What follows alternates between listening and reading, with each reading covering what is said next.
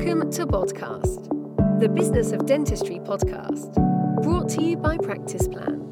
Podcast delivers the best business advice, real-life stories, and practical hints and tips to make your practice a more profitable and sustainable business. And now, here's your host. Hi everyone, welcome to today's podcast. I'm Sarah Buxton and I'm a HR and employment solicitor and director of FTA Law. My main role is to help dental practice owners and practice managers not only with the drafting of bespoke associate agreements, hygienist and therapist agreements, but also to help with the day-to-day management of the team. It's so important that the team is managed well because not only can it stop problems from escalating, but also it ensures that you have a happy team, which usually means you have a profitable team.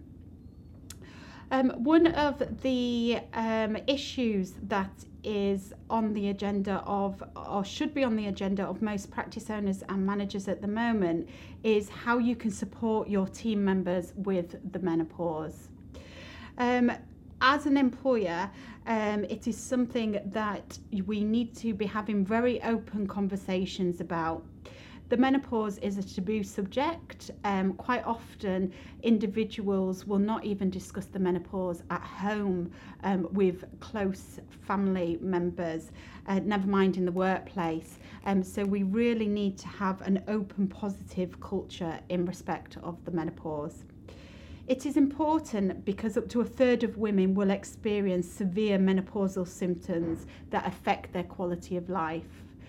Some of these can be quite obvious, such as it may be hot sweats, fatigue, but some of them may be almost hidden in so much that women or people suffering from the menopause have described it as almost that they suffer from a sort of brain fog.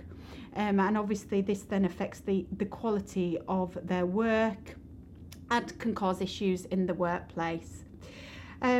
We really need to understand the menopause because it does affect a demographic within the dental industry. And therefore what we need to do is reduce the risk of an employment tribunal claim, but also help these individuals who may be suffering in silence. So the question is, how can you help?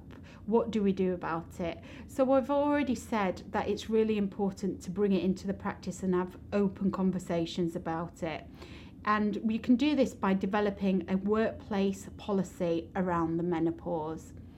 When you introduce that workplace policy into the team, you would maybe do this during a team meeting, or you may wish to do it on a one-to-one basis, but that can be a trigger to help people understand that you're there to listen to any issues that they may have. We need to destigmatize the issues by encouraging open conversations. And this is all about taking time out with individuals to discuss what is happening in their lives or in the workplace, or how you can help if they need any support. And quite often an employee will tell you if they are going through, for example, the menopause. Once you have that information, then you can look at how you can help them, or whether it may be that they need an occupational health referral, or it may be something along the lines where you can help them, just such as a change of uniform, providing them with a fan, or even encouraging them to go for a walk at lunchtime. So it will depend on what adjustments you make, depending on what occupational health say, or what that individual believes that they need. You need to conduct regular health and safety risk assessments. The Health and Safety Executive website has numerous health and safety risk assessments on there, and I would encourage you to download and use them on a regular basis. Another thing that you can do within the practice is introduce a menopause and wellbeing champion. This is something whereby if you do have, for example, a mental health and wellbeing first aider, it may be part of the course that they've already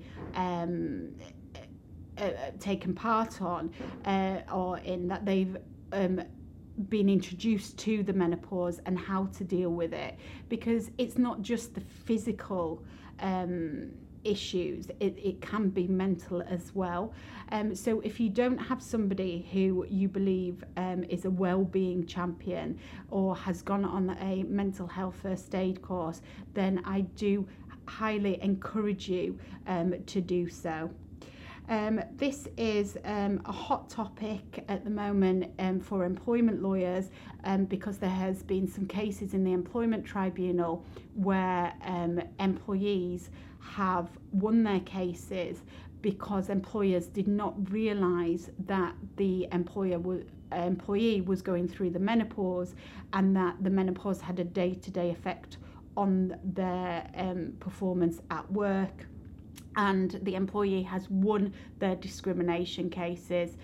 So it's so important that we start thinking about it now and putting the correct measures in place. I'm always happy to help people in respect of introducing measures and policies at work. Thank you very much for your time.